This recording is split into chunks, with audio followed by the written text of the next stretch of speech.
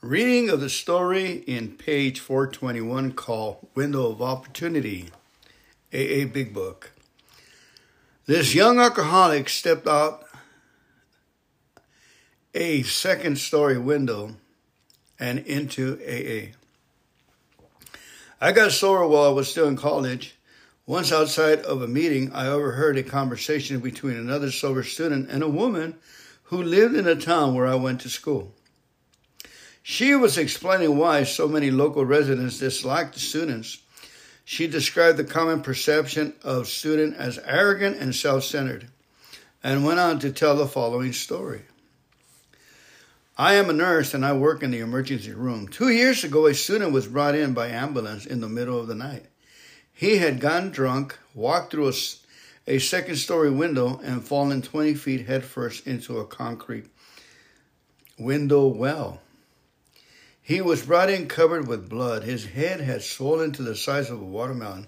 He kept swearing at the nurses and doctors, telling them to keep their hands off of him and threatening to sue them. He was without a doubt the single most obnoxious person I have ever met. At that point, I interrupted her. "That was me," I said. "That was my last drunk. I had walked through the window when I was 19 years old. How had I gotten there?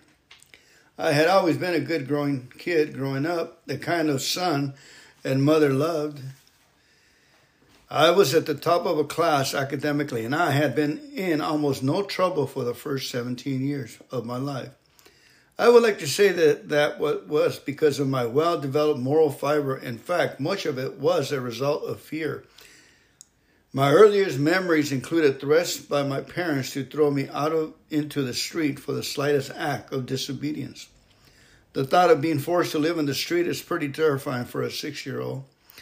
Those threats, coupled with a fair amount of physical punishment, kept me frightened and obedient.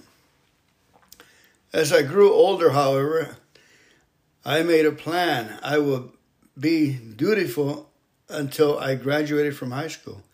Then I would escape to college, secure my economic future, and never go home again. Just after my 18th birthday, I left for college. I thought, finally free.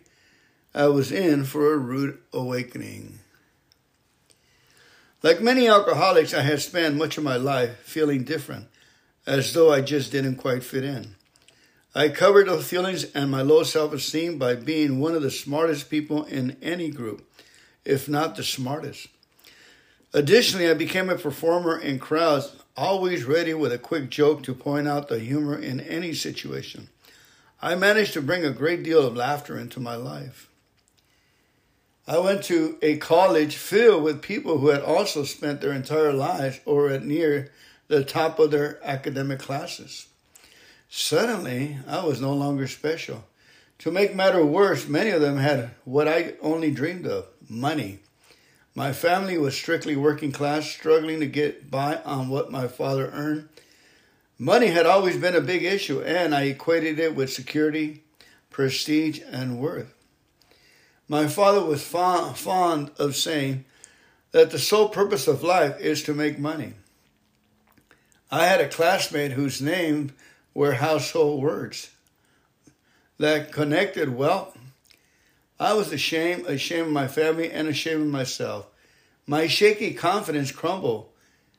I was terrified of being found out. I knew that if others discovered who I really was, they wouldn't like me, and I would be left alone, worthless and alone. Then I discovered alcohol. I had tried it a few times in high school, but never enough to get drunk. I knew that getting drunk meant being out of control. My escape plan required that I always keep my wits about me. I was too afraid to be out of control. When I got to college, however, that fear left me. In order to fit in, I pretended at first that I had extensive drinking history as any of my classmates.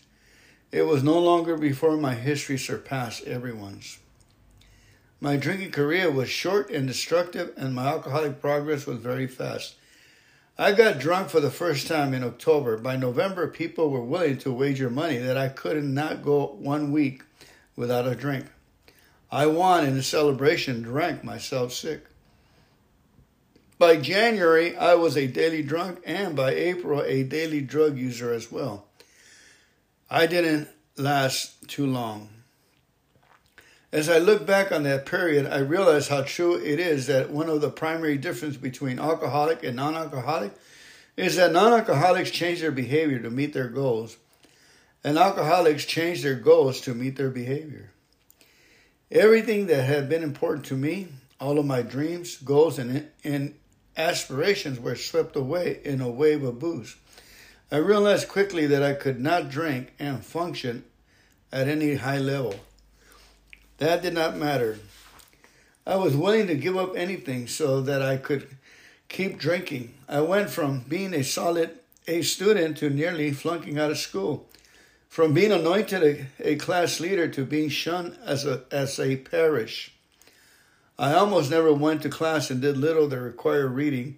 I never attended any of the many culture events sponsored by the college. I forsook everything that makes college worthwhile in favor of drinking. Occasionally, some sliver of pride would work its way through the chaos, resentment, and fear, and cause me to look at my life. But the shame was too great, and I would drive it back down with the bottles of vodka and cases of beer. Because my college was fairly small, it did not take long for me to come to the attention of the college deans. It was under their watchful eye that I first agreed to enter counseling. While the administration saw this as an opportunity to help a troubled student, I saw it as a bargain.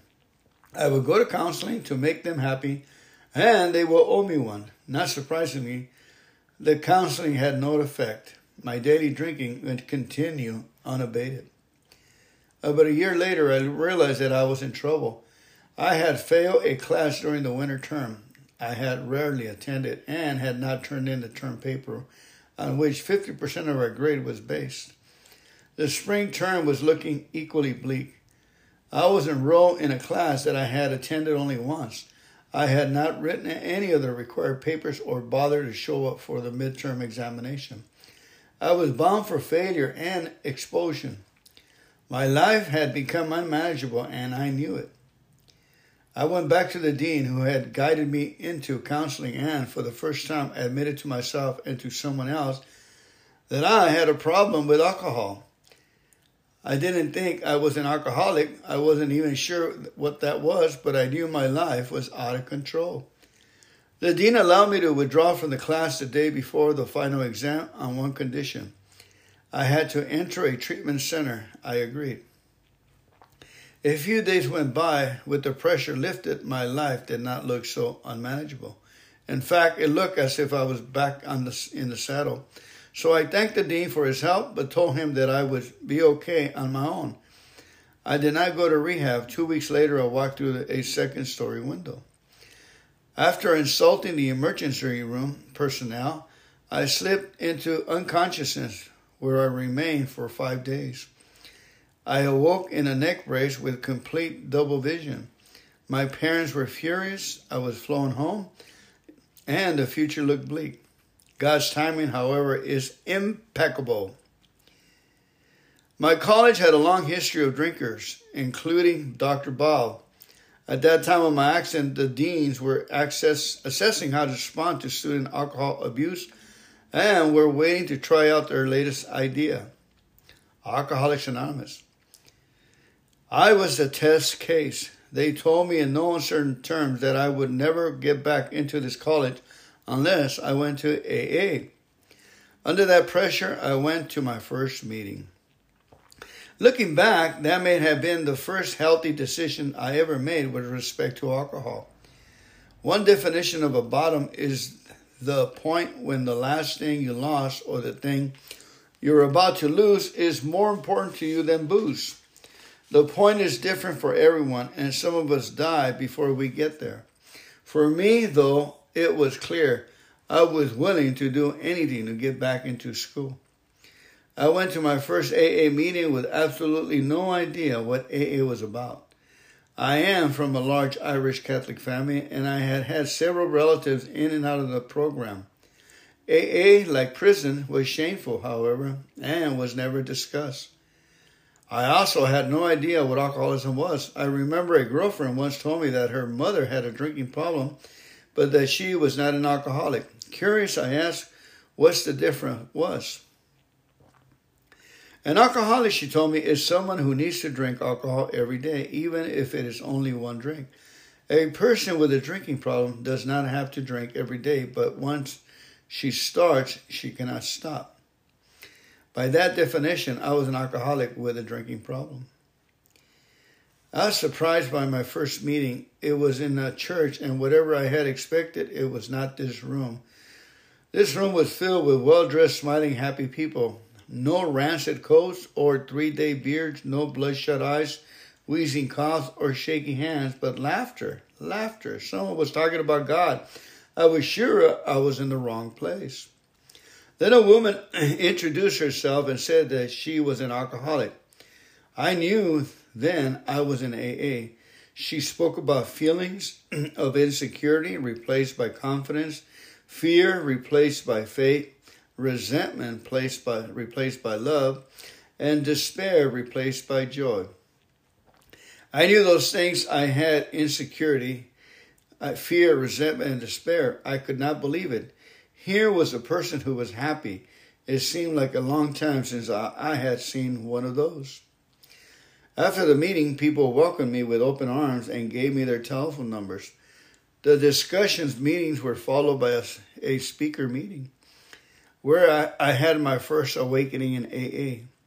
The speaker said, "If you're an apple, you can be the best apple you can be, but you can never be an orange."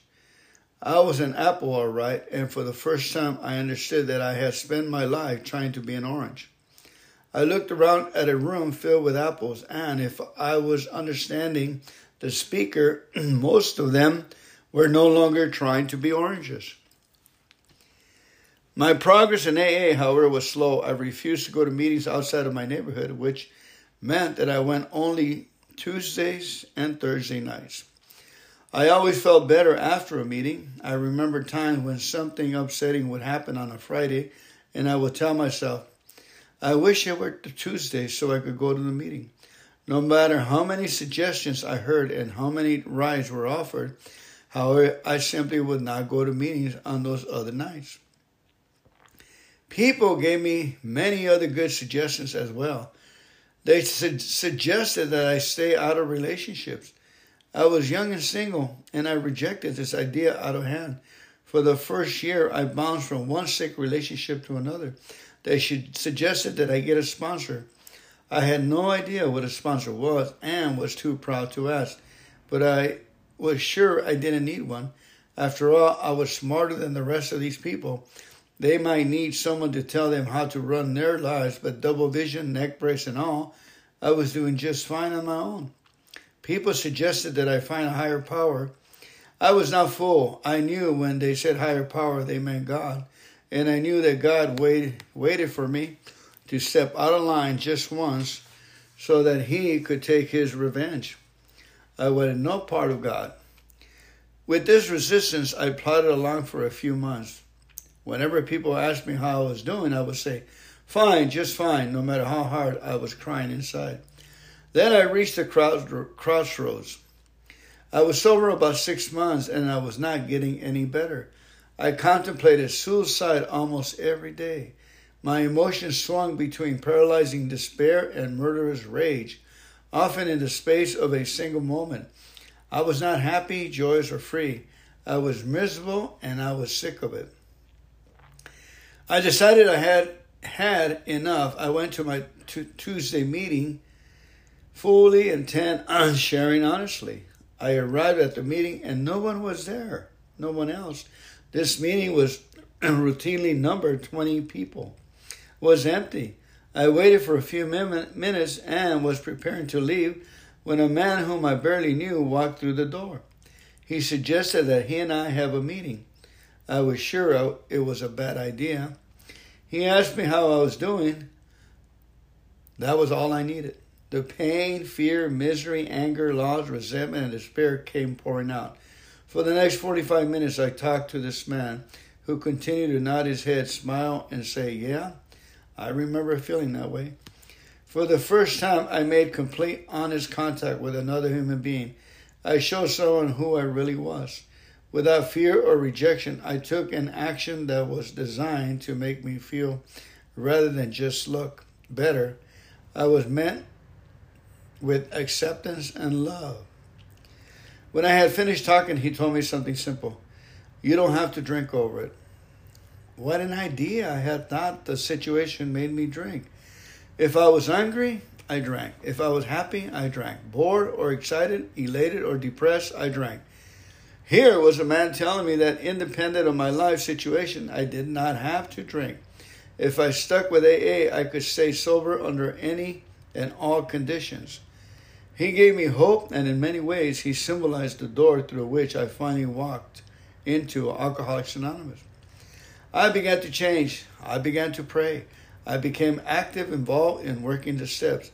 I had previously dismissed them as the tools of mental inferiors. Now I embrace them as the rungs on the ladder to salvation. I began working with a sponsor and became active in my home group. I did not understand how making coffee or cleaning up after a meeting could have anything to do with staying sober. But older members told me that service would keep me sober. So I tried it and it worked. My life began to change just before my first anniversary. I was readmitted to my college. I arrived back on campus terrified. All I had known there was drinking. How was I ever going to stay sober under these conditions? The answer was simple. I threw myself into AA.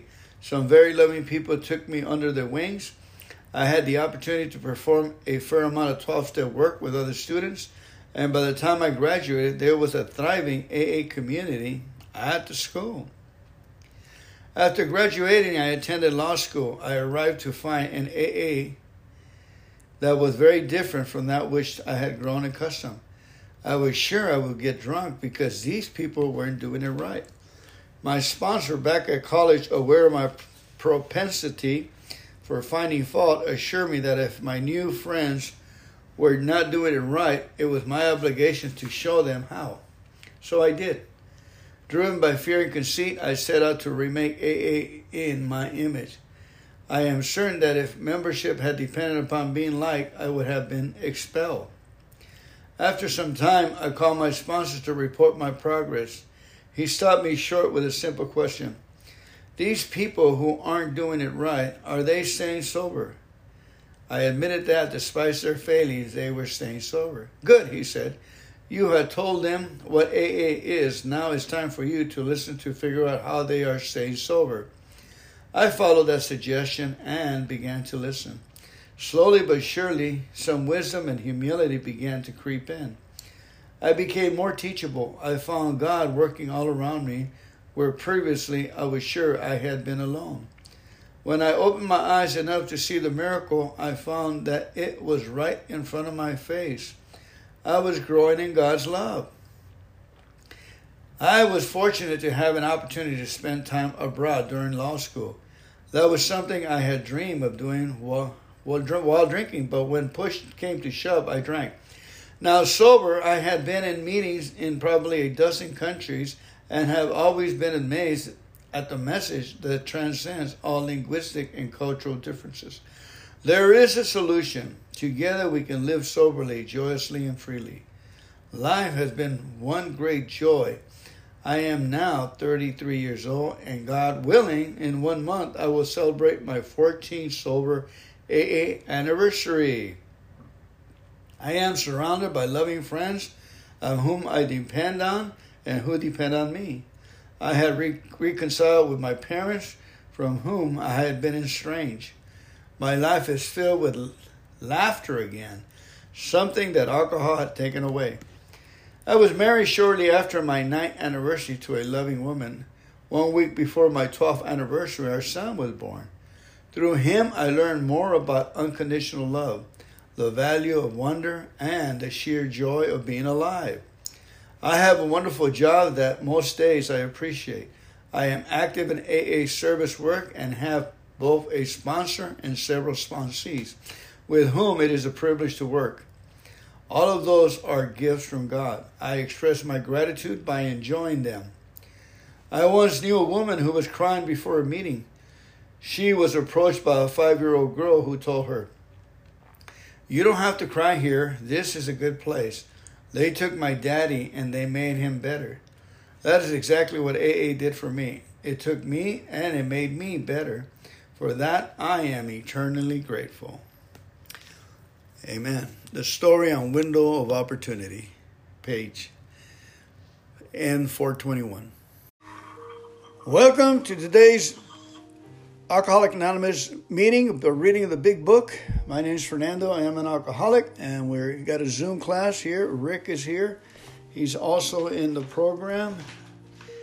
Amen. We are men at work. We read these things to our content. It keeps us alive. Let's go ahead and open this meeting with a moment of silence, followed by the set-aside prayer, please.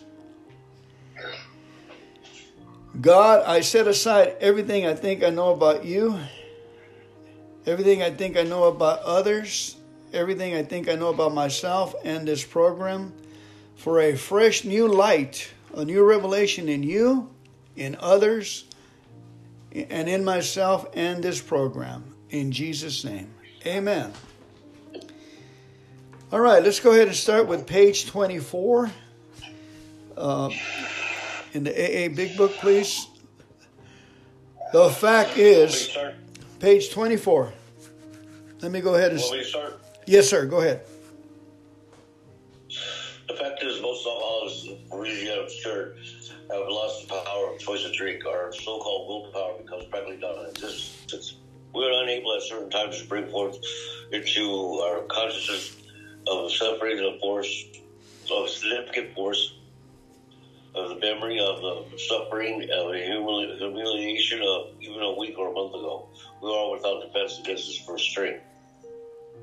The almost certain consequences follow, taking even a glass of Virgin Crown of mind to deter us. These thoughts occur that they are easily and rapidly supplanted with the old threadbare idea, this time we shall handle ourselves like other people. This is a complete failure against this kind of defense. It keeps one from putting his hands on a hot stove. The alcoholic may say to himself in the most casual way, "It won't burn me this time, so here's how," or perhaps he doesn't think at all.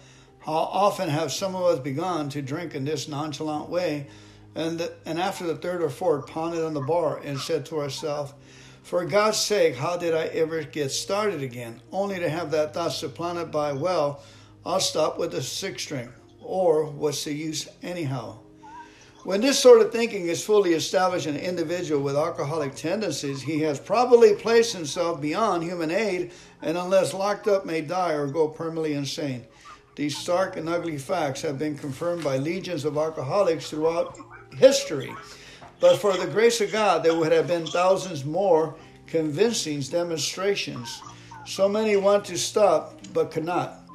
There is a solution. Almost none of us like the self-searching, the leveling of our pride, the confession of our shortcomings, which the process requires for its successful consummation.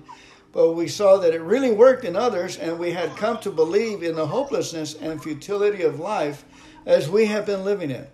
When therefore we were approached by those in whom the problem had been solved, there was nothing left for us but to pick up the simple kit of spiritual tools laid at our feet. We have found much of heaven, and we have been rocketed into a fourth dimension of existence, which we have not even dreamed. The great fact is just this is nothing less, that we've had deep and effective spiritual experiences which revolutionize our whole attitudes towards life, towards our fellows, towards God's universe.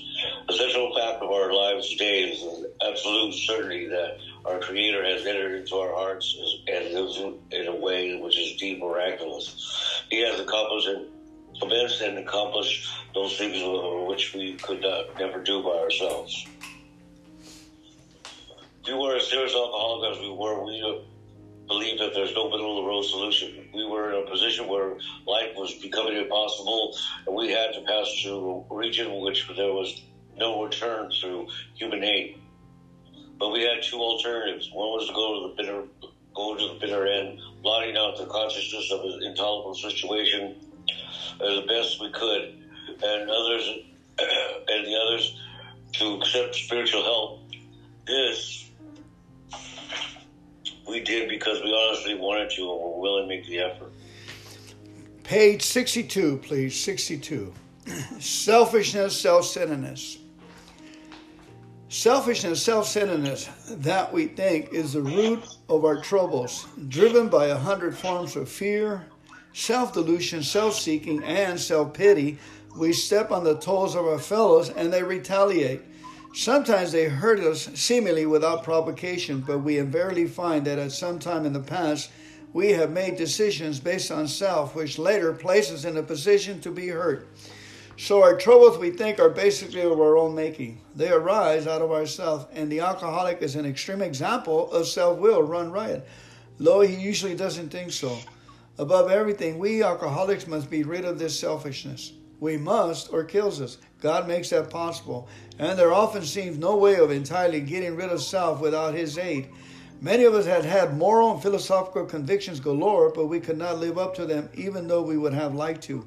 Neither could we reduce our self-centeredness much by wishing or trying on our own power. We had to have God's help.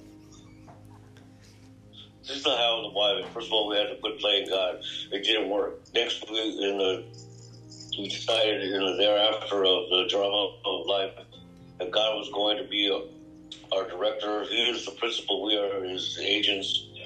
He is the Father. We are His children. Most good ideas are simple, and this concept was a keystone and of the new triumphant arch as we passed through freedom. When we sincerely took a position, all sorts of remarkable things followed. We had a new employer, being all-powerful. He provided what we needed if we kept close to Him and performed His work well. Established on such a footing, we became less and less interested in ourselves and our little plans of design. More and more we became interested in seeing what we could contribute to life. As we felt a new power flow in, as we enjoyed peace of mind, as we discovered we could face life successfully, as we became conscious of His presence and began to lose fear of today, tomorrow, and thereafter, we were reborn. We were now at step 3. Many of us said to our Maker as we understood Him, God, I offer myself to Thee, to build with me and to do with me as Thou wilt. Remember, relieve me of the bondage of self, that I may better do Thy will. Take away my difficulties, that victory over them may bear witness to those I would help of Thy power, Thy love, and Thy way of life. May I do Thy will always. We thought well before taking this step, making sure we were ready, that we could at last abandon ourselves utterly to Him. Page 76, please. When ready. When ready, we say something like this. My Creator, I am now willing that You should have all of me, good and bad. I pray that You now remove from me every single defect of character which stands in the way of my usefulness to You and my fellows. Grant me strength as I go out from here to do Your bidding. Amen. We have then completed step 7. Page 86, please. On awakening.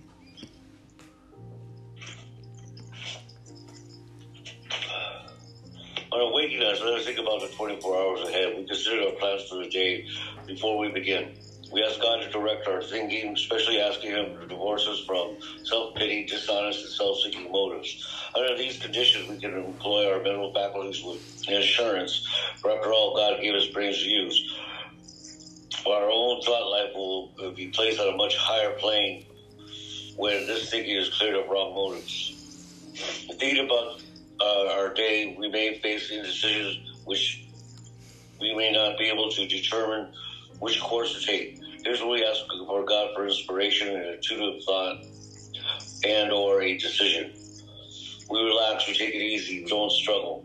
We often are surprised how the right answers come after we've tried this for a while. What used to be the hunch or the occasional inspiration gradually becomes a working part of the mind.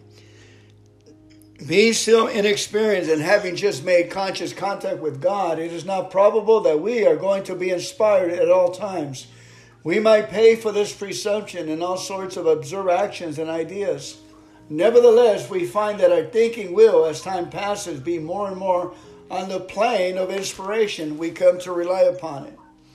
We usually conclude the period of meditation with a prayer that we be shown all through the day what our next step is to be, that we be given whatever we need to take care of such problems.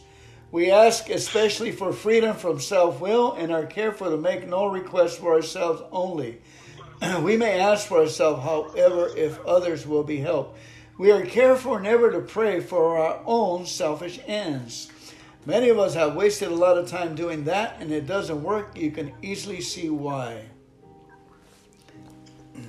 If students says a word, we ask our wives, our friends to join us in morning meditation. If we belong to a religious domination which requires definite morning devotion, we attend that also.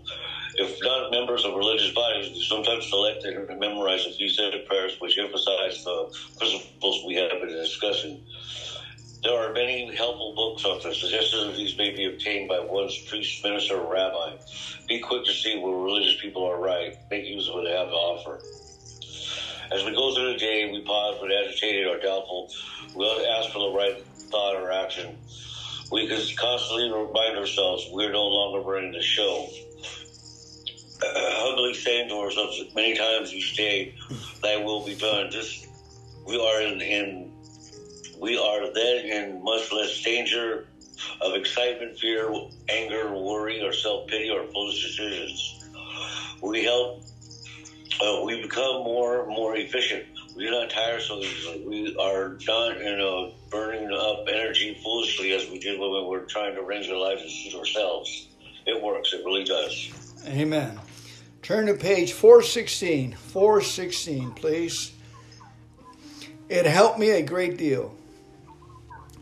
It helped me a great deal to become convinced that alcoholism was a disease, not a moral issue, that I had been drinking as a result of a compulsion, even though I had not been aware of that compulsion at that time, and that sobriety was not a matter of willpower. The people of AA had something that looked much better than what I had, but I was afraid to let go of what I had in order to try something new. There was a certain sense of security in the familiar. At last, acceptance proved to be the key to my drinking problem. After I'd been around AA for 7 months, tapering off alcohol and pills, not finding the program working very well, I was finally able to say, "Okay, God, it is true that I, of all people, strange as it may seem, and even though I didn't give my permission, really am an alcoholic of sorts. And it is all right with me. Now, what am I going to do about it?" When I stopped living in the problem and began living in the answer, the problem went away. From that moment on, I have not had a single compulsion to drink. And acceptance is the answer to all my problems today. When I am disturbed, it's because I find some person, place, thing, or situation, some fact of my life unacceptable to me. I can find no serenity until I accept that person, place, thing, situation as being exactly the way it's supposed to be at the moment. Nothing, absolutely nothing happens in God's world by mistake. Until I could accept my alcoholism, I could not stay sober. Unless I accept life completely on life's terms, I cannot be happy. I need to concentrate not so much on what needs to be changed in the world, but what needs to be changed in me and my attitudes. Shakespeare said, "All the world's a stage, and all the men and women are merely players." He forgot to mention I was a true critic. I was also able to see the flaw in every person, every situation, and I was always glad to point it out because I knew he wanted perfection just as I did. AA and acceptance has taught me that there is a bit of good in the worst of us and a bit of bad in the best of us. And that we are all children of God. We each have the right to be here. When I complain about me or about you, I'm complaining about God's handiwork. I'm saying I know better than God. For years, I was sure that the worst thing that can happen to a nice guy like me would be that I would turn out to be an alcoholic. Today, I find it is the best thing that has ever happened to me. This proves I don't know what's good for me, and if I don't know what's good for me, then I don't know what's good or bad for you or for anyone. So I'm better off if I don't give advice, don't figure I know what's best, and just accept life on life's terms as it is today, especially my own life as it actually is. Before AA, I judged myself by my intentions, while the world was judging me by my actions. Acceptance has been the answer to my marital problems. It is though AA has given me a new pair of glasses. Max and I have been married now for 35 years. Prior to our marriage, when she was a shy, scrawny adolescent, I was able to see things in her that others couldn't necessarily see. Things like beauty, charm, gaiety, a gift for being easy to talk to, a sense of humor, and many other fine qualities. It was as if I had, rather than a Midas touch which turned everything to gold, a magnifying mind that magnified whatever it focused on. Over the years, as I thought about Max, her good qualities grew and grew, and we married. And all these qualities became more and more apparent to me, and we were happier and happier. But then, as I drank more and more, alcohol seemed to affect my vision. Instead of continuing to see what was good about my wife, I began to see her defects. And the more I focused my mind on her defects, the more they grew and multiplied. Every defect I pointed out to her became greater and greater. Each time I told her she was a nothing, she reduced a little bit more into nowhere. The more I drank, the more she wilted. Then one day in AA, I was told that I had my lenses on my glasses backwards. The courage to change in the Serenity Prayer meant not that I should change my marriage, but rather that I should change myself and learn to accept my spouse as she was. AA has given me a new pair of glasses. I can then focus on my wife's good qualities and watch them grow, grow, and grow. I can do the same with an AA meeting. The more I focus my mind on its defects, late starts, long drunkalogs, cigarette smoke, the worse the meeting becomes. But when I try to see what I can add to the meeting rather than what I can get out of it, and when I focus my mind on what's good about it rather than what's wrong with it, the meeting keeps getting better, better, and better. When I focus on what's good today, I have a good day. And when I focus on what's bad, I have a bad day. If I focus on a problem, the problem increases. If I focus on the answer increases. Page 420, please.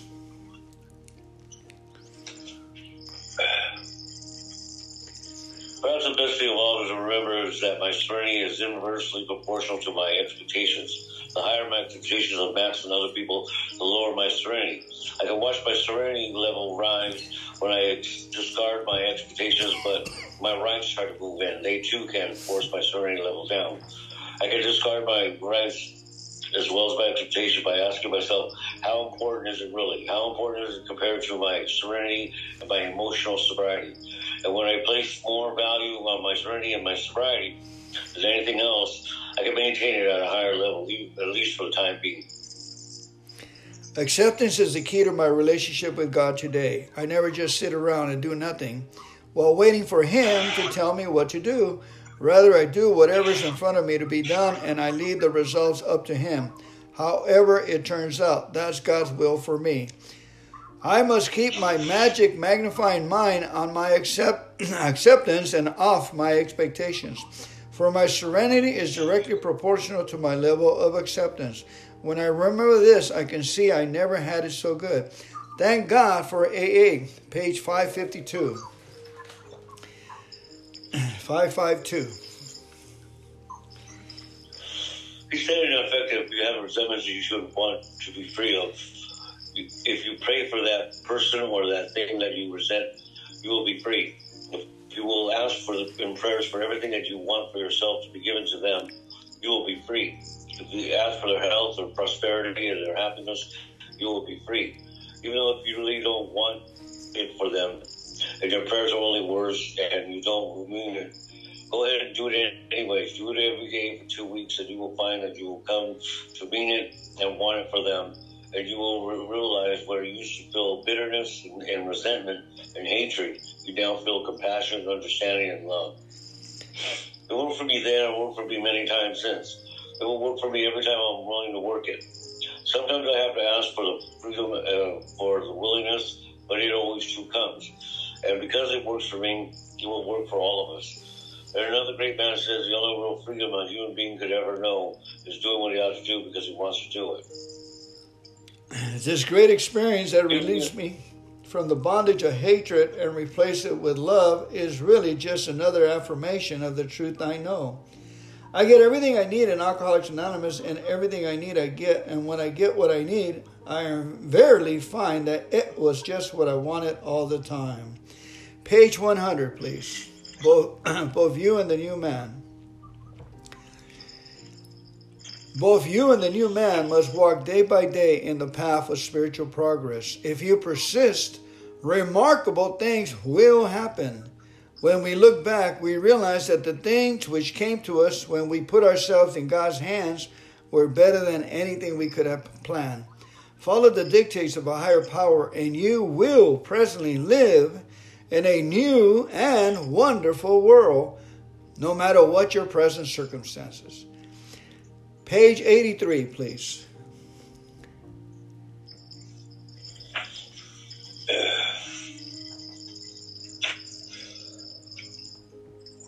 If we pay thinking about this phase of development, we will be amazed before we are halfway through. We're going to know a new freedom, a new happiness. We will never regret the past nor search to warrant it. We will comprehend the word serenity, and we will know peace, no matter how far down the scale we have gone. We will see how our experience can benefit others, and the feeling of usefulness and self-pity will disappear. We will lose interest in selfish things and gain interest in our fellows. Self-seeking will slip away. Our whole attitude and outlook upon life will change. Fear of people and economic insecurity will leave us. We will intuitively know how to handle situations that used to baffle us. We suddenly realize that God is doing for us what we could not do for ourselves. Are these extravagant promises? We think not. They're being fulfilled among us, sometimes quickly, sometimes slowly. They will always materialize if we work for them. Work. Page 85, please. 85.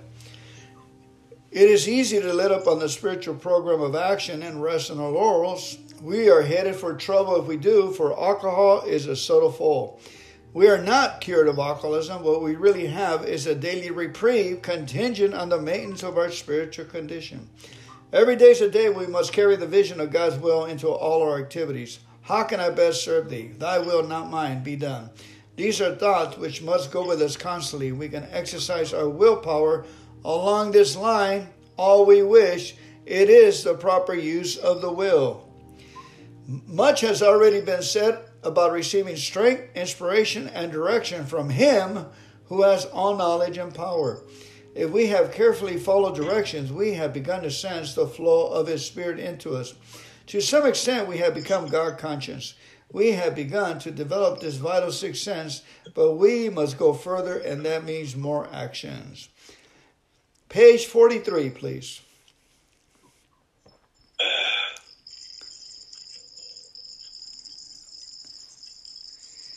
Once more, the alcohol at certain times has no effect on mental defense against his first strength, except for a few rare cases, neither nor any other human being could be provided with such a defense. This defense must come from a higher power. Deanne, wonderful, wonderful words of life. Thank you very much. Let's go ahead and pray and ask God to bless our sobriety today. We'll finish this meeting with the Lord's Prayer, please. Okay. Our Father, who art in heaven, hallowed be thy name. Thy kingdom come, thy will be done on earth as it is in heaven. Give us this day our daily bread, and forgive us of our trespasses as we forgive those who trespass against us. And lead us not into temptation, but deliver us from evil. For thine is the kingdom and the power and the glory forever and ever. Amen. Keep coming back. It works if you work it. Take care, Rick. See you guys. All right, we'll see you tomorrow. See you tomorrow. Bye, Fernando. Bye-bye. Bye, everyone. For coming in today's Zoom class. We appreciate you. Let's go ahead and start out with this set-aside prayer. God, I set aside everything I think I know about you, everything I think I know about my fellow man, myself, and this program, for a fresh new revelation in you, in my fellow men, in this program, and in myself, for your will and for your glory. In Jesus' name. Amen. Amen. Amen. Amen. Let's go ahead and get started. We'll go ahead and start with page 25, where it says there is a solution. I'll go ahead and read one. On page 25, it says, there is a solution. Almost none of us like the self-searching, the leveling of our pride, the confession of our shortcomings, which the process requires for successful consummation. But we saw that it really worked in others, and we had come to believe in the hopelessness and futility of life as we have been living it. When therefore we were approached by those in whom the problem had been solved, there was nothing left for us but to pick up the simple kit of spiritual tools laid at our feet. We have found much of heaven, and we have been rocketed into a fourth dimension of existence which we have not even dreamed. Go ahead, Rick. The great fact is just this, but nothing less, that we've had a deep, effective spiritual experiences which have revolutionized our whole attitude towards life, towards our fellows, and towards God's universe. The central fact of our lives today is the absolute certainty that our Creator has entered into our hearts and lives in a way which is deep miraculous. He has commenced and accomplished those things which we could never do by ourselves. Amen. If you are seriously alcoholic as we were, we believe there's no middle of the road solution. We were in a position where life was becoming impossible, and if we had passed into the region from which there's no return through human aid, we had but two alternatives.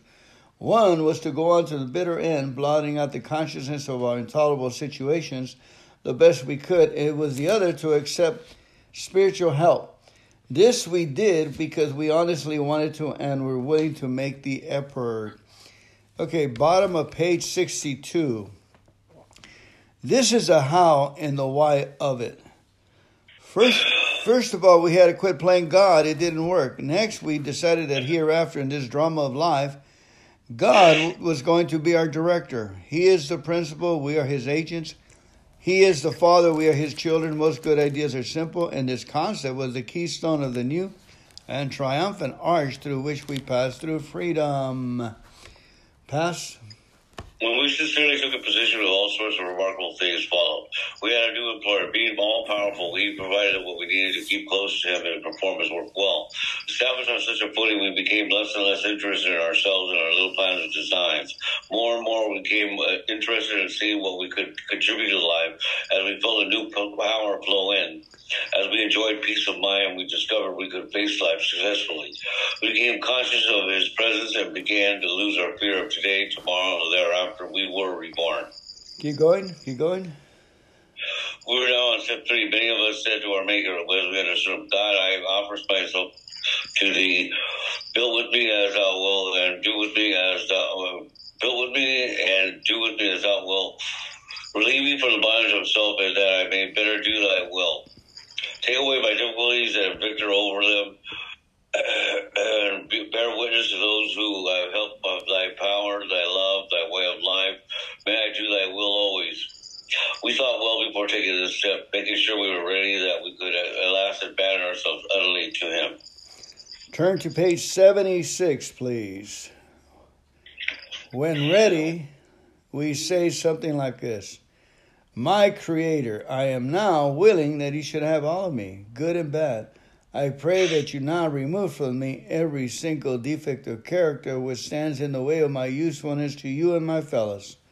Grant me strength as I go out from here to do your bidding. Amen. We have then completed step 7.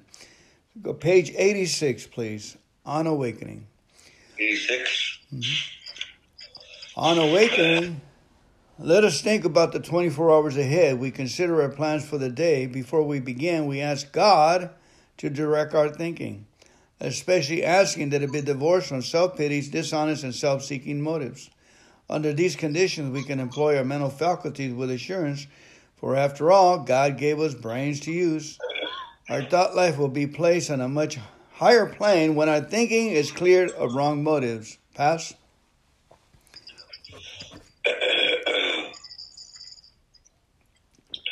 Thinking about our day, we face the decision we may not be able to determine which course to take. Here's when we ask God for inspiration and intuitive thought or decision. We relax, we take it easy, we don't struggle. We often surprised at how right the answers are after we've tried this for a while. What used to be the hunch or occasional inspiration gradually becomes a working part of the mind. Being still in experience and having just made conscious contact with God, it is not probable that we are going to be inspired at all times. We might pay for the presumption of all sorts of obscure actions and ideas. Nevertheless, we find that our thinking will, as time passes, be more and more on the plane of inspiration. We come to rely upon it. We usually conclude the period of meditation with a prayer that we be shown all through the day what our next step is to be, that we be given whatever we need to take care of such problems. We ask especially for freedom from self-will and are careful to make no request for ourselves only. We may ask for ourselves, however, if others will be helped. We're careful never to pray for our own selfish ends. Many of us have wasted a lot of time doing that. It doesn't work. You can easily see why. If circumstances warrant, we ask our wives or friends to join us in morning meditation. If we belong to a religious denomination which requires a definite morning devotion, we attend to that also. If not members of religious bodies, we sometimes select and memorize a few set prayers which emphasize the principles we have been discussing.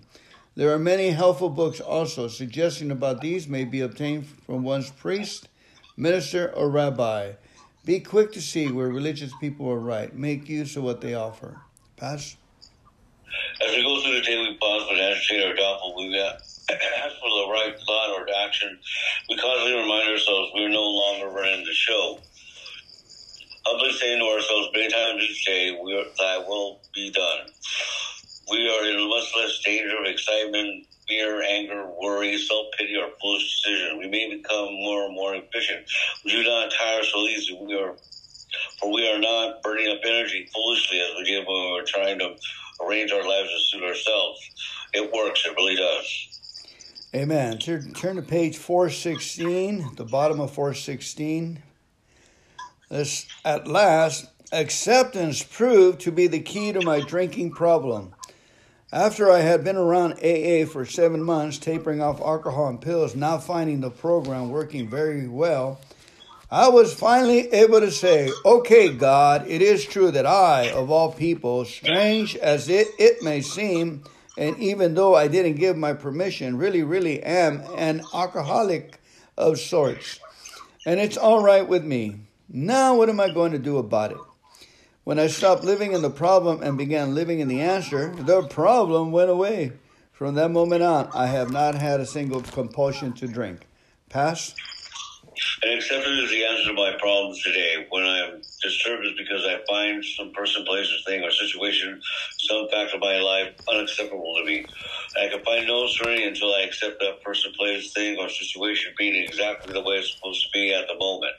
Nothing, absolutely nothing, happens in God's world by mistake. Until I can accept my alcoholism, I cannot stay sober. Unless I accept my life completely on life's terms, I cannot be happy.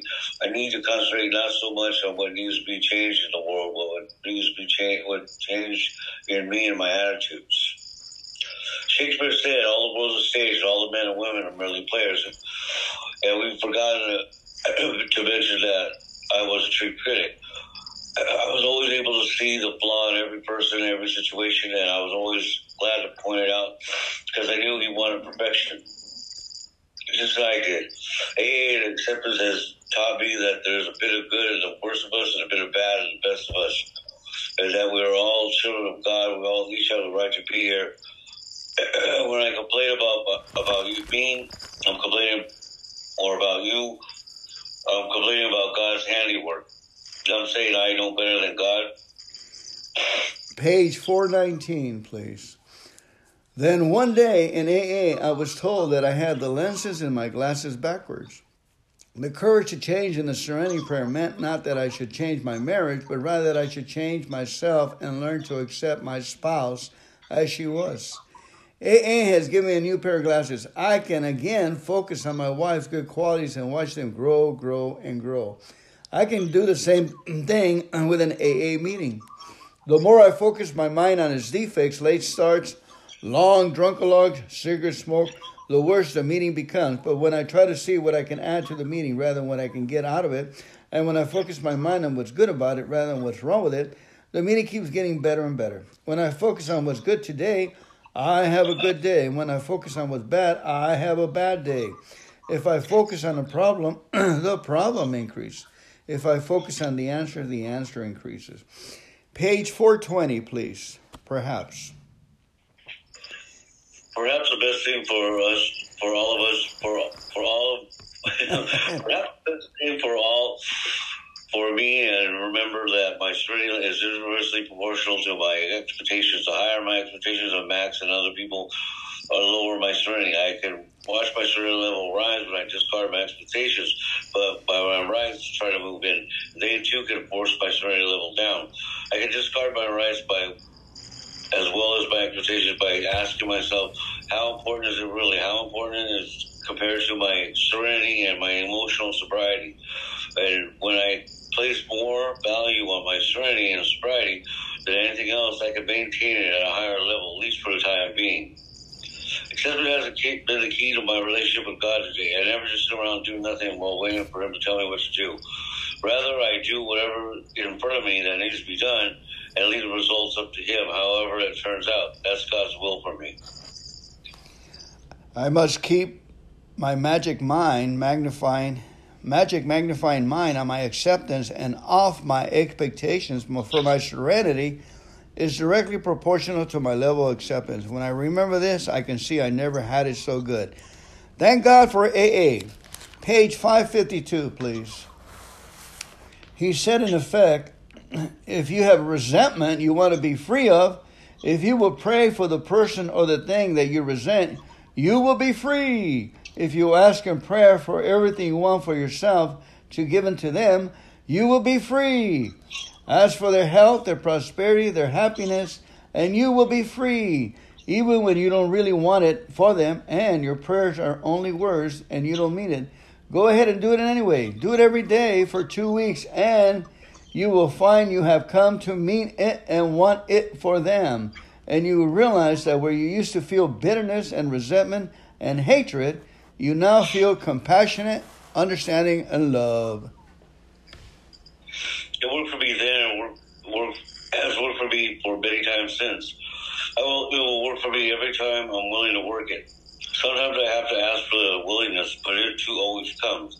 And because it works for me, it will work for all of us.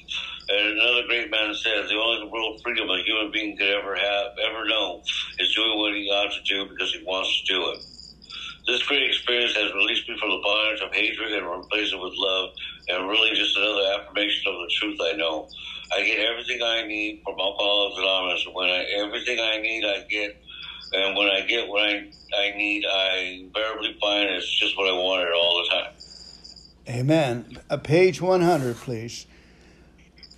100, both you and the new man must walk day by day in spiritual progress, in the path of spiritual progress. If you persist, remarkable things will happen.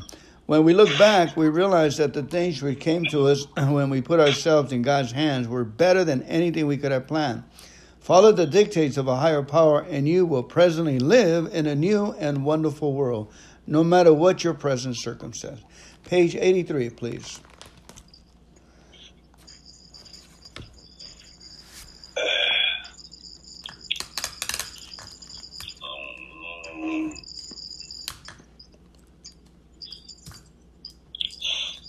If we're pacing about this phase of development, we'll be amazed before we're halfway through. We're going to know a new freedom, a new happiness. We'll not regret the past or shut the door on it. We will comprehend the word serenity, and we will know peace no matter how far down the scale we have gone. We will see how our experience can benefit others. The feeling of usefulness and self-pity will disappear. We will lose interest in selfish things and gain interest in our fellows. Self-seeking will slip away. Our whole attitude and outlook upon life will change. Fear of people and economic insecurity will leave us. We will intuitively know how to handle situations which used to baffle us. We will suddenly realize God is doing for us what we could not do for ourselves. Are these extravagant promises? We think not. They have been fulfilled among us, sometimes quickly, sometimes slowly, but they always materialize if we work for them. Page 85, please. It is easy to let up on the spiritual program of action and rest on our laurels. We're headed for trouble if we do, for alcohol is a subtle foe. We are not cured of alcoholism. What we really have is a daily reprieve contingent on the maintenance of our spiritual condition. Every day is a day when we must carry the vision of God's will into all our activities. How can I best serve thee? Not thy will, not mine, be done. These are thoughts which must go with us constantly. We can exercise our willpower along this line all we wish. It is the proper use of the will. Much has already been said about receiving strength, inspiration, and direction from Him who has all knowledge and power. If we have carefully followed directions, we have begun to sense the flow of His Spirit into us. To some extent, we have become God conscious. We have begun to develop this vital sixth sense, but we must go further, and that means more action. Page 43, please.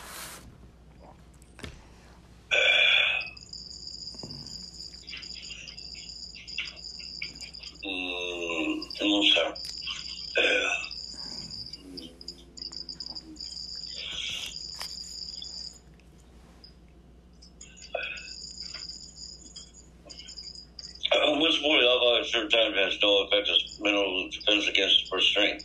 Except for a few rare cases, neither nor any other human being can provide such a defense. This defense must come from a higher power.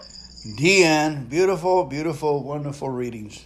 These words give life. Thank you so much for coming in today's podcast of our gym. Actually, it's men working. Let's go ahead and finish this with the Lord's Prayer, please. Our Father, who art in heaven, hallowed be thy name. Thy kingdom come, thy will be done on earth as it is in heaven. Give us this day our daily bread, and forgive us of our trespasses as we forgive those who trespass against us. And lead us not into temptation, but deliver us from evil. For thine is the kingdom and the power and the glory forever and ever. Amen. Amen.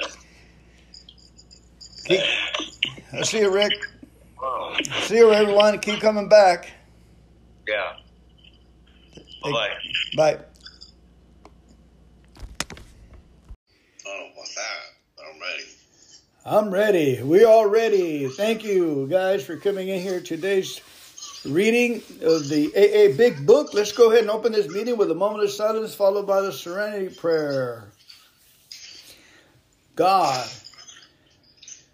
grant me the serenity to accept the things I cannot change, the courage to change the things I can, and the wisdom to know the difference. Amen.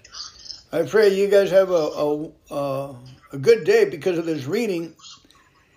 It'll enlarge our, it'll make us more aware of the good happenings.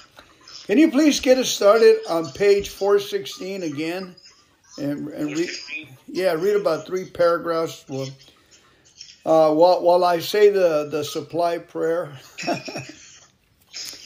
It helped me a great deal to become convinced that alcoholism was a disease, not a moral issue. I had drinking was a result of a compulsion, even though I had not been aware of that compulsion at the time. I had not been aware of and the sobriety was not the matter of willpower. The people of AA had something to live much better than what I had. I was afraid to let go of what I had in order to try something new. There was a certain sense of security in the familiar. At last, acceptance has been proven the key to my drinking problem. After I have been around AA for 7 months, tapering off alcohol and pills, not finding the program working very well, I was finally able to say, okay, God, it's true. Of all people, strangers to be seen, you know I give my permission. Really am an alcoholic of sorts.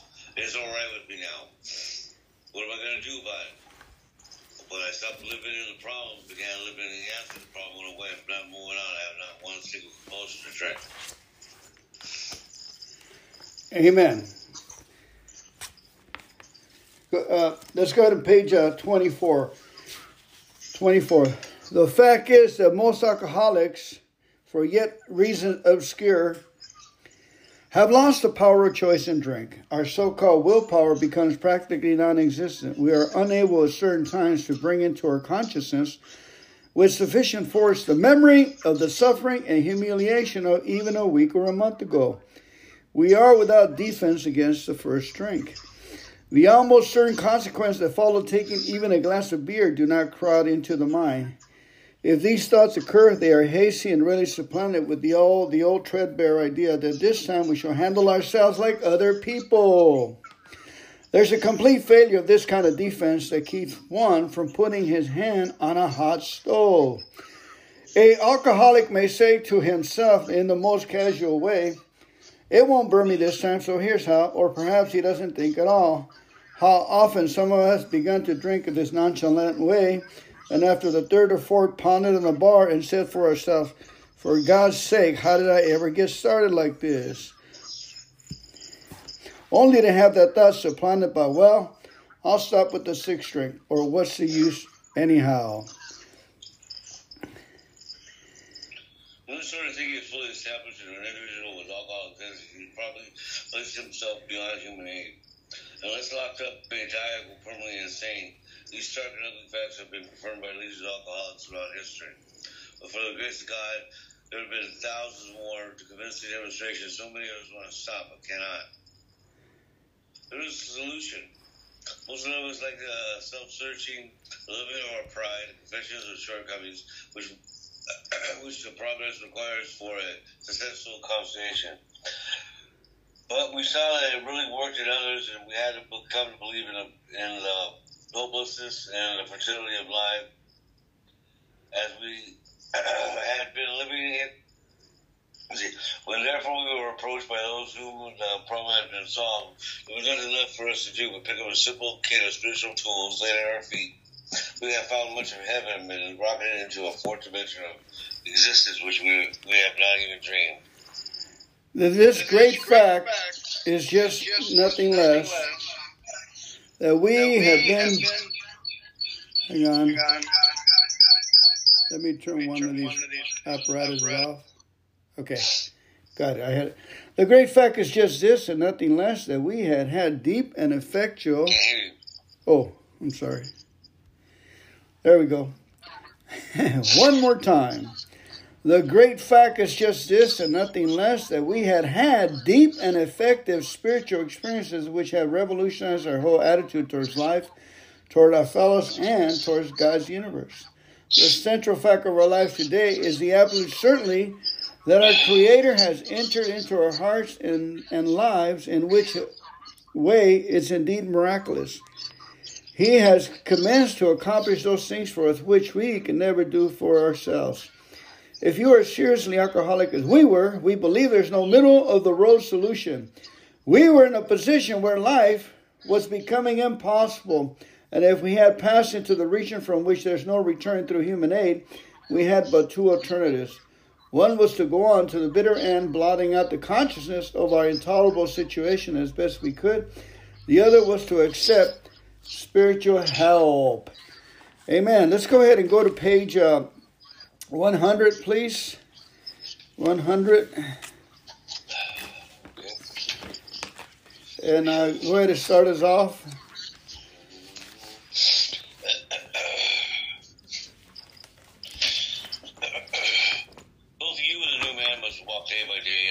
Spiritual progress. We persist, remarkable things will happen.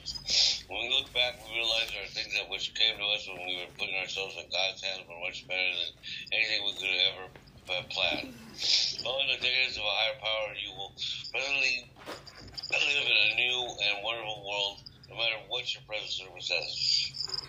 Amen. And then I'm going to go ahead and read 418 on acceptance, but go ahead and go to the promises on page 84, please. Go to the promises.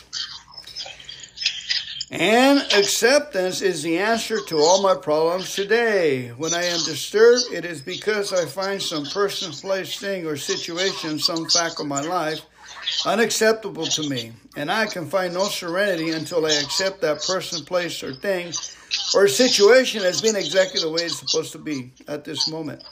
Nothing, absolutely nothing, happens in God's world by mistake. Until I could accept my alcoholism, I could not stay sober. Unless I accept life completely on life terms, I cannot be happy. I need to concentrate not so much on what needs to be changed in the world as on what needs to be changed in me and my attitudes. Go ahead. We're main thing about this vision or development, we will be amazed before we are halfway through.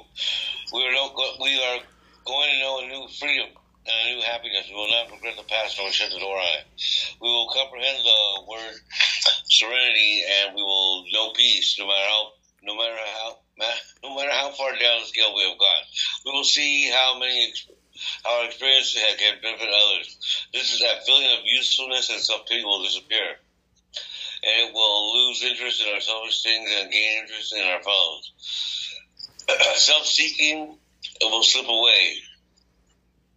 Our whole attitude and outlook upon life will change. Fewer people in economic insecurity will leave us. We will intuitively know how to handle situations which used to baffle us. We will suddenly realize that God is doing for us what we could not do for ourselves. Are these extravagant promises? We think not. They are being fulfilled among us, sometimes quickly, sometimes slowly. They will always materialize if we work for them. Amen. Page 87. What used to be the hunch or the occasional inspiration gradually becomes a working part of the mind.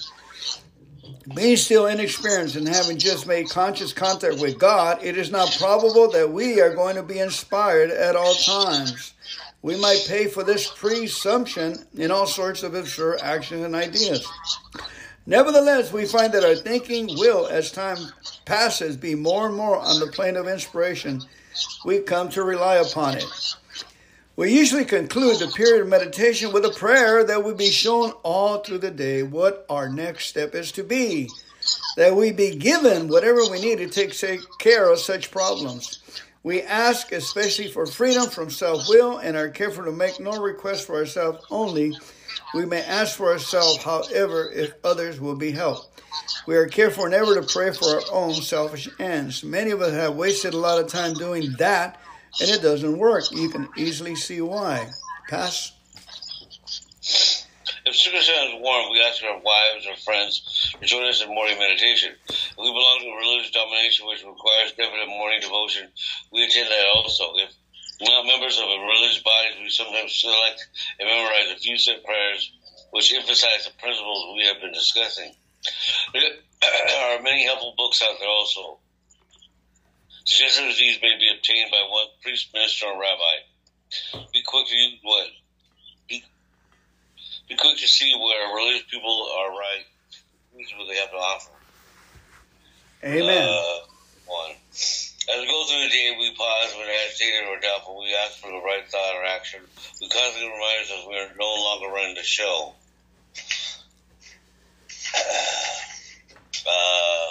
Humbly saying to ourselves many times each day, "Thy will be done." We are then in much less danger of excitement, fear, anger, worry, self-pity, or foolish decisions. We become more and more efficient. We do not tire so easily. We are not bring up energy foolishly as we did when we were trying to arrange our lives to suit ourselves. It works. It really does. Amen. Go ahead and jump to page 43 while I'll read page 85. Much has already been said about receiving strength, inspiration, and direction from Him who has all knowledge and power. If we have carefully followed directions, we have begun to sense the flow of His Spirit into us. To some extent, we have become God conscious. We have begun to develop this vital sixth sense, but we must go further, and that means more action. Page 43. Once more, the alcoholic at certain times has no effect on his mental defense against his first strength. Except for a few rare cases, neither nor any other human being can provide such a defense. This defense must come from a higher power. The beautiful, beautiful, wonderful words of life. Let's go ahead and pray out with the Lord's Prayer, please. Thank you, everyone, for coming on here today. Have an excellent, excellent day, and Merry Christmas. All right, here we go. After a moment of silence. Our Father, who art in heaven, hallowed be thy name. Thy kingdom come, thy will be done on earth as it is in heaven. Give us this day our daily bread, and forgive us of our trespasses, as we forgive those who trespass against us. And lead us not into temptation, but deliver us from evil. For thine is the kingdom, and the power, and the glory forever and ever. Amen. Keep coming back, man. It's working. All right. Good seeing you, Fernando. See you guys. See you later. Take care, Rick. See you tomorrow.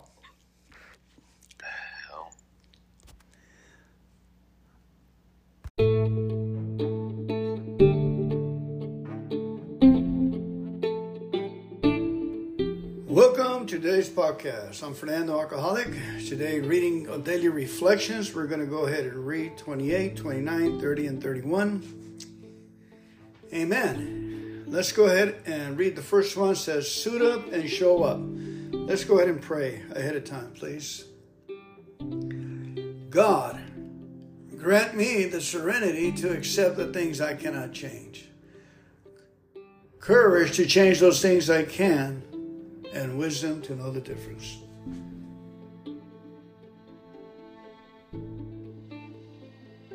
Amen. All right. Let's go ahead and read AA. In AA, we aim not only for sobriety, we try again to become citizens of the world that we rejected and of the world that once rejected us. This is the ultimate demonstration towards which 12-step work is the first but not the final step. Let me read that again, please. In AA, we aim not only for sobriety, we try again to become citizens of the world that we rejected and of the world that once rejected us. This is the ultimate demonstration towards which 12-step work is the first but not the final step. Wow. It's Bill Season, page 21. Incredible readings, huh? The old line says, suit up and show up. That action is so important that I like to think of it as my motto. I can choose each day to suit up and show up or not. Showing up at meetings starts me towards feeling a part of that meeting. For then I can do what I'll say I'll do at meetings. I can talk with newcomers and I can share my experience. That's what credibility, honesty, and courtesy really are. Suiting up and showing up are the concrete actions I take in my ongoing return to normal living. Man, that's cool stuff. That's what we're doing. That's what I'm doing. That's what you're doing. Thank you, God, that iron sharpens iron. December the 29th. The joy of living. Therefore, the joy of good living is the theme of AA's 12 steps. 12 Steps and 12 Traditions, page 125. AA is a joyful program. Even so, I occasionally balk at taking the necessary steps to move ahead and find myself resisting the very actions that could bring about the joy I want. I would not resist if those actions did not touch some vulnerable area of my life, an area that needs hope and fulfillment. Repeated exposure to joyfulness has a way of softening the hard outer edges of my ego. Therein lies the power of joyfulness to help all members of AA. Wow, wonderful, beautiful, extremely powerful words of life. Our next reading is Anonymity. Chingao. December the 30th. Anonymity, I'm joking, guys. Anonymity is the spiritual foundation of all our traditions, ever reminding us to place principles before personalities. Alcoholics Anonymous, page 562. Tradition 12 became important early in my sobriety, and along with the 12 steps, it continues to be a must in my recovery. I became aware after I joined the fellowship that I had personality problems, so that when I first heard it, the tradition's message was very clear. There exists an immediate way for me to face with others my alcoholism and attendant anger, defensiveness, and offensiveness. I saw Tradition 12 as being a great ego deflator. It relieved my anger and gave me a chance to utilize the principles of the program. All of the steps and this particular tradition have guided me over decades of continuous sobriety. I am grateful to those who were here when I needed them. Again, folks, maybe not you, but me. I need to read this again, please, and take it bit by bit. Here we go. Thank you. Tradition 12 became important early in my sobriety, and along with the 12 steps. It continues to be a must in my recovery. I became aware after I joined the fellowship that I had personality problems. Imagine that. So that when I first heard it, the tradition's message was very clear. There exists an immediate way for me to face with others my alcoholism and attendant anger, defensiveness, offensiveness. I saw Tradition 12 as being a great ego deflator. It relieved my anger and gave me a chance to utilize the principles of the program. All of the steps and this particular tradition have guided me over decades of continuous sobriety. I am grateful to those who were here when I needed them. And the principle is, anonymity is the spiritual foundation of all our traditions. Ever reminded us to place principles before personalities. And in our sister program, Al-Anon, I'm a double winner, by the way. I go to Al-Anon meetings. They say principles above personalities. Principles above personalities. Amen. All right. December 31st, come to the end of the year. Hallelujah. The idea of 24-hour living applies primarily to the emotional life of the individual. The idea of 24-hour living applies primarily to the emotional life of the individual. Emotionally speaking, we must not live in yesterday nor in tomorrow. As Bill sees at page 284. A new year, 12 months, 52 weeks, 365 days, 8,760 hours, 525,600 minutes. A time to consider directions, goals, and actions. I must make some plans to live a normal life, but I also must live emotionally within a 24-hour frame. For if I do, I don't have to make New Year's resolutions. I can make every day of a New Year's Day. I can decide, today I will do this, today I will do that. Each day I can measure my life by trying to do a little better, by deciding to follow God's will, and by making an effort to put the principles of our AA program into action. Amen. And I wonder how many 525,600 minutes in 24 hours. I was going to multiply that by seconds. It's 60 times 525,000. What does that come out to? You know, this kind of exercise, it helps me to exercise my thinking brain. Okay, you got 525,600 minutes, and you divide each one by 60. Now I'm getting confused because I'm talking to you. You're pulling my enthusiasm. Sorry about that. Here we go. Okay, let's go ahead and I was going to multiply it by 60. Okay, let's try that. 60. See what happens. We get 31,536,000 seconds in a year. That sounds about right, huh?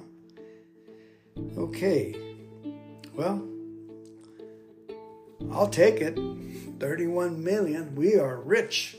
We are rich in this program because of the words and the understanding, and we've been still.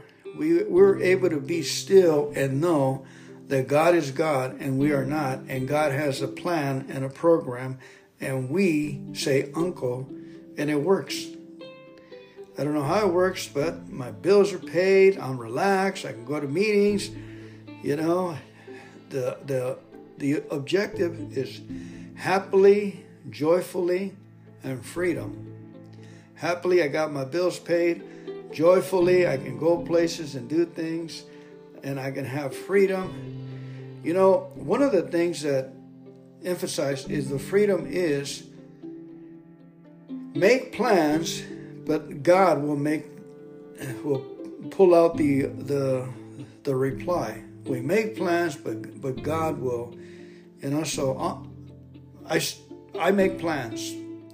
Today, I'm putting down everything I achieved for this 24 hours, just like Bill said it. I said, how can I accomplish something today, God? And then I'll write down whatever I accomplish. Like this reading, I'm going to write it down. Really, the idea of 24-hour living applies primarily to the emotional life of the individual. Case in point, folks, right there, that we need to high-five ourselves, give ourselves an emotional hug, and reward ourselves for something well done on a minute-by-minute, individual, daily basis. Emotional speaking, we must live in believing today by acknowledging our small accomplishments, folks, and then building on that love, and that we need to love ourselves for our actions and our accomplishments on a daily basis and build on that love. Once we build on that love, the future is going to come easily, folks.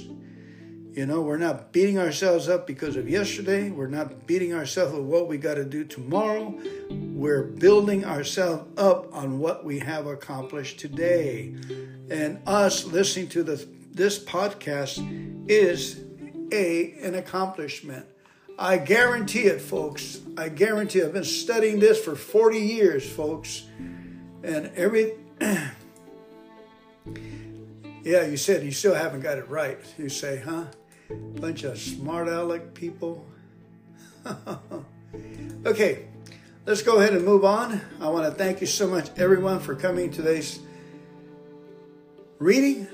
We're going to read Proverbs 28 from my sponsor, King Solomon, who his words resound loudly in my head. You know, I'm always hearing him. As I go through the day, when I read these out loud, the right words stick with me. Watch. This one's called Warning and Instructions. Woo, I love it already. Proverbs 28, warnings and instructions. You know, one of the strongest words in language is warnings. You know, war, there's a war up ahead. Warnings, there's a storm up ahead, and instructions. Instructions is a 2x4 for me. I only pay attention if I get struck. I get struck with a 2x4. I get instructions. That's how God got my attention in the beginning. That's how I knew He loved me. Every time I strayed away from AA and I went back to the dance bar, I got instructed with a 2x4 in the means of a bill, or fights, or getting thrown out and out of dance places and stuff like that. I just ran back into the safe haven. Okay, Proverbs 28, verse 1. The wicked flee when no one pursues them, but the righteous are as bold as lion.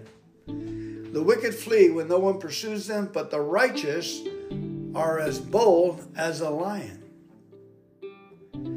When a land does wrong, it has many princes. But when the ruler is a man of understanding and knowledge, its stability endures.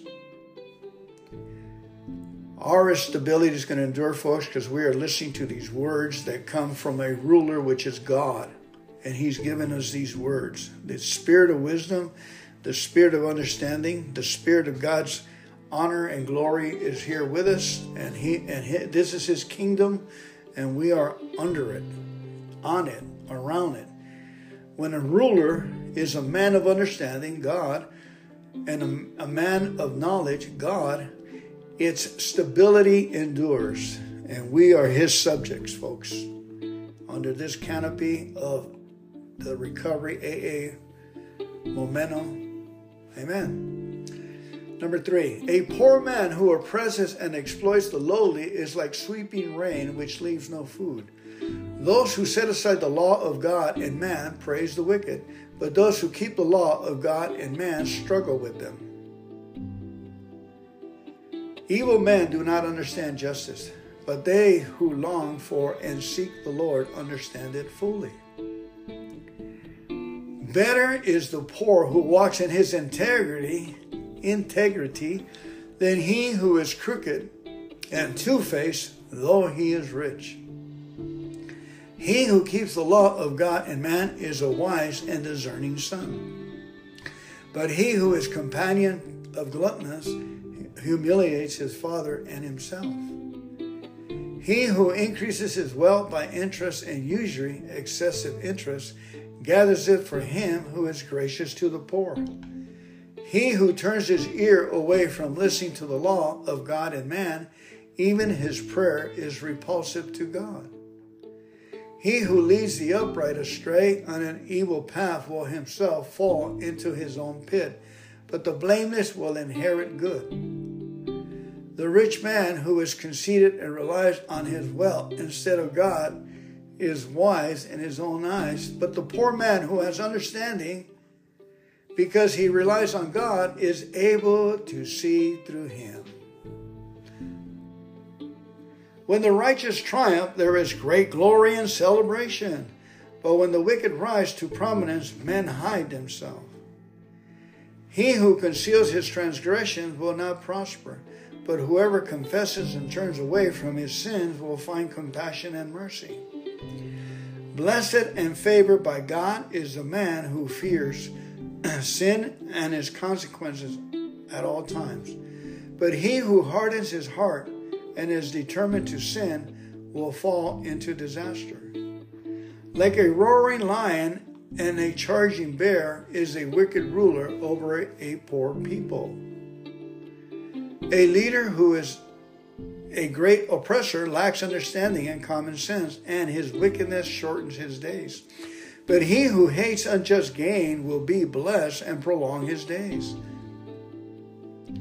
A man who is burned with the guilt of human blood, murder, will be fugitive until death. Let no one support him or give him refuge. He who walks blamelessly and uprightly will be kept safe. But he who is crooked, perverse, will suddenly fall. He who cultivates his land will have plenty of bread. But he who follows worthless people and frivolous pursuits will have plenty of poverty. A faithful, right-minded man will abound with blessings, but he who hurries to be rich will not go unpunished. To have regard for one person over another and to show favoritism is not good. Because of a piece of bread, a man will transgress. He who has an evil and envious eye hurries to be rich and does not know that poverty will come upon him. He who appropriately reprimands a wise man will afterwards find more favor than he who flatters with the tongue. He who robs his father or his mother and says, "This is no sin," is not only a thief, but also the companion of a man who destroys. An arrogant and greedy man stirs up strife. But he who trusts in the Lord will be blessed and prosper. He who trusts confidently in his own heart is a dull, thick-headed fool. But he who walks in skillful and godly wisdom will be rescued. He who gives to the poor will never want, but he who shuts his eyes from their need will have many curses. When the wicked rise to power, men hide themselves, but when the wicked perish, the consistently righteous increase and become great. Thank you so much for coming to today's podcast. I enjoy these small readings with you and enjoy your fellowship. Let's go ahead and close our meeting with the Lord's Prayer. Our Father, who art in heaven, hallowed be thy name. Thy kingdom come, thy will be done on earth as it is in heaven. Give us this day our daily bread, and forgive us of our trespasses as we forgive those who trespass against us. And lead us not into temptation, but deliver us from evil. For thine is the kingdom and the power and the glory forever and ever. Amen. Keep coming back. It works if you work it.